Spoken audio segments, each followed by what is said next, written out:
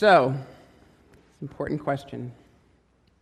Who woke up this morning and gave thanks to God for being an outcast?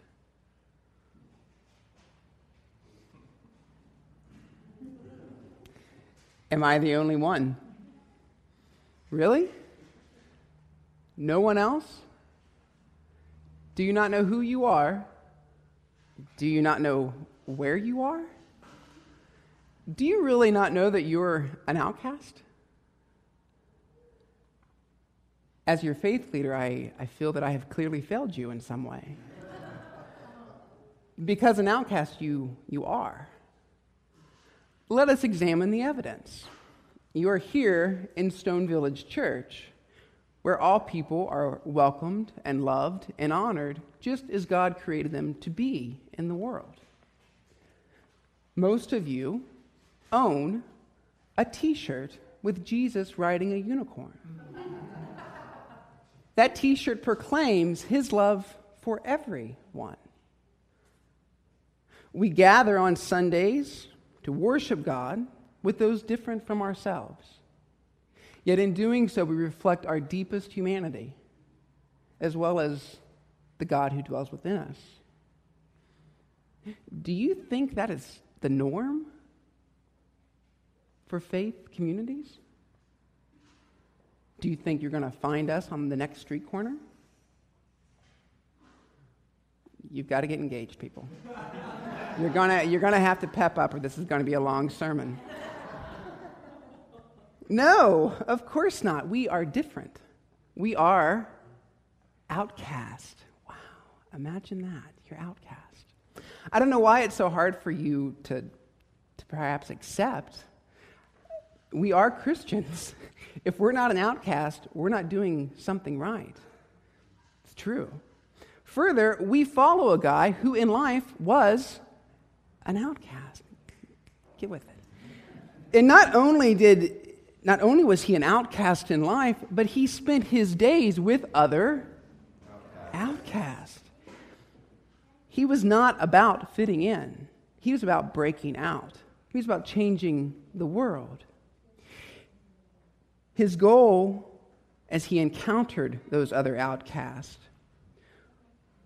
was to offer them a vision of themselves, a vision of the world with God that they could not imagine, that they could not achieve alone.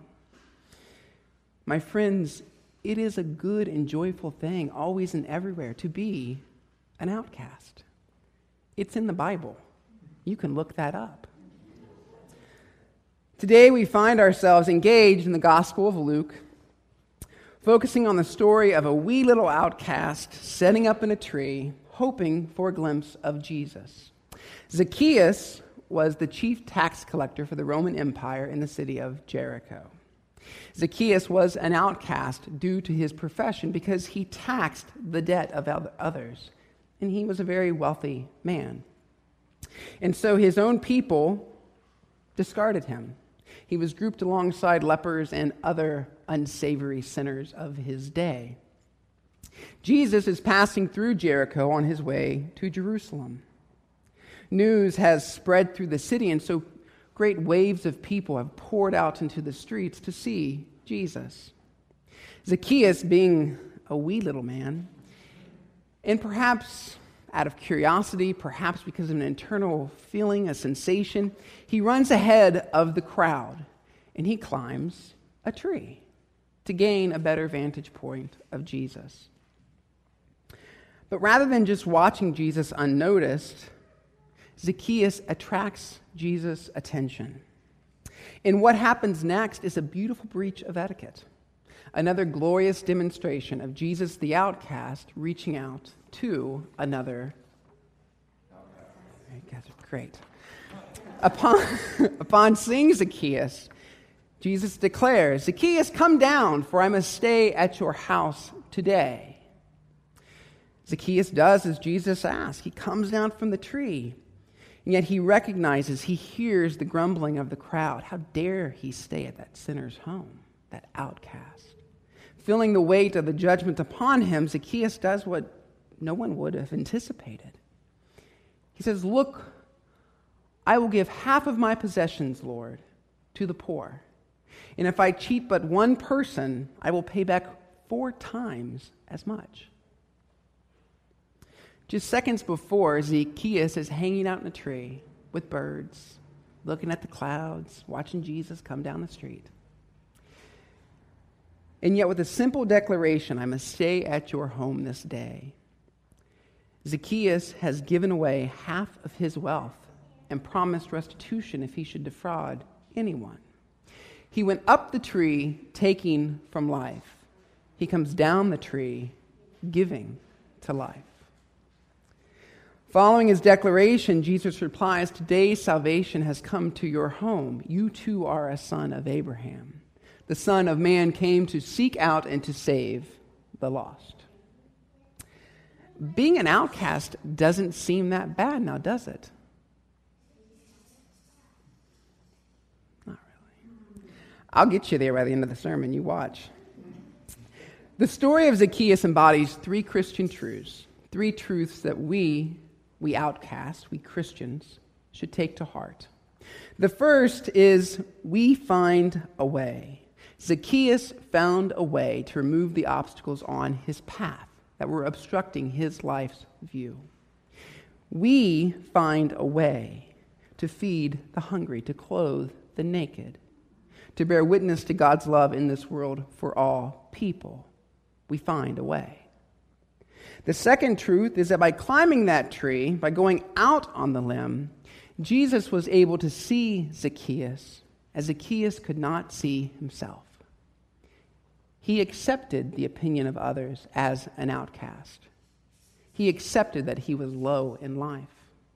And yet, as he sat on that limb, Jesus looks up and changes his life.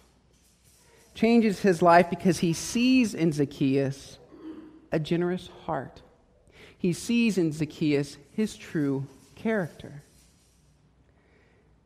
When we are truly seen by another person, when we affirm, when we accept, when we engage a person that is different from ourselves, we change their lives. We also change our own lives. And the third truth is this: God is always seeking us. There is nothing, I believe, God wants more than to be with us. But sometimes you have to go out on a limb. You have to go out on a limb for yourself, for God, to find your truth, to find your way. You have to go out on the limb. And of course, you might fall and you might break your back. But the risk is worth it because you never fall alone. God is with you. God is with you in the tree, on the limb, on the ground with your broken bone. God is with you in the fringes of society. God is there, always seeking you, always wanting to save you and bring you home. The story of Zacchaeus, these 3 truths, for those of us willing to claim the label of outcast, and for you Christians, reminds me a lot of our story, the story of Stone Village Church, home of the outcast. We also found a way. We found a way to plant and to build an unconventional urban church, just as God calls us to be in the world. It is our community representing the way we understand God in this world. And within this community, we celebrate and love all people. The straight man, the gay woman, the infant child, the African American, the poor, the homeless. We see and we know them as God's beloved. And that is life-changing. It is life-changing for us, but it is also life-changing for them. And finally, like Zacchaeus, every day we go out on a limb, proclaiming who we are, proclaiming God's love for all people. And that doesn't set well with all people. but we are true to who God calls us to be. We are true to honoring the needs of others, living out the good news, and responding with a generous and hospitable heart to all of those we encounter, regardless of where they are in this world. We too are children of Abraham, and we follow a man who seeks out and saves the lost. We are committed to loving as he loved, giving as he gave, and serving as he served. Salvation, my friends, is not about what happens to us. Salvation is about what we offer to others. It is how we bring them to the love of God and offer them hope in the midst of despair, how we comfort them in their pain. That is salvation. So let me ask you again, and I hope you do a better job this time. Tomorrow, will you wake up and possibly thank God for being an outcast? Yes. You're so good. I'm so proud of you.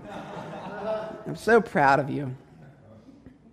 Today is the first day of Stone Village's stewardship campaign, From Where Will You Give? And it's a big deal for us, for our community of outcasts. On November 10th, I will ask you to reflect your faith in making a pledge to Stone Village to ensure our future, to ensure that we remain a strong witness to God in this world, so that we can remain a strong witness to God's justice in this world, so that we might continue to live out on a limb and offer all those we encounter a generous heart and a home. The future, our future, is in our hands. Amen.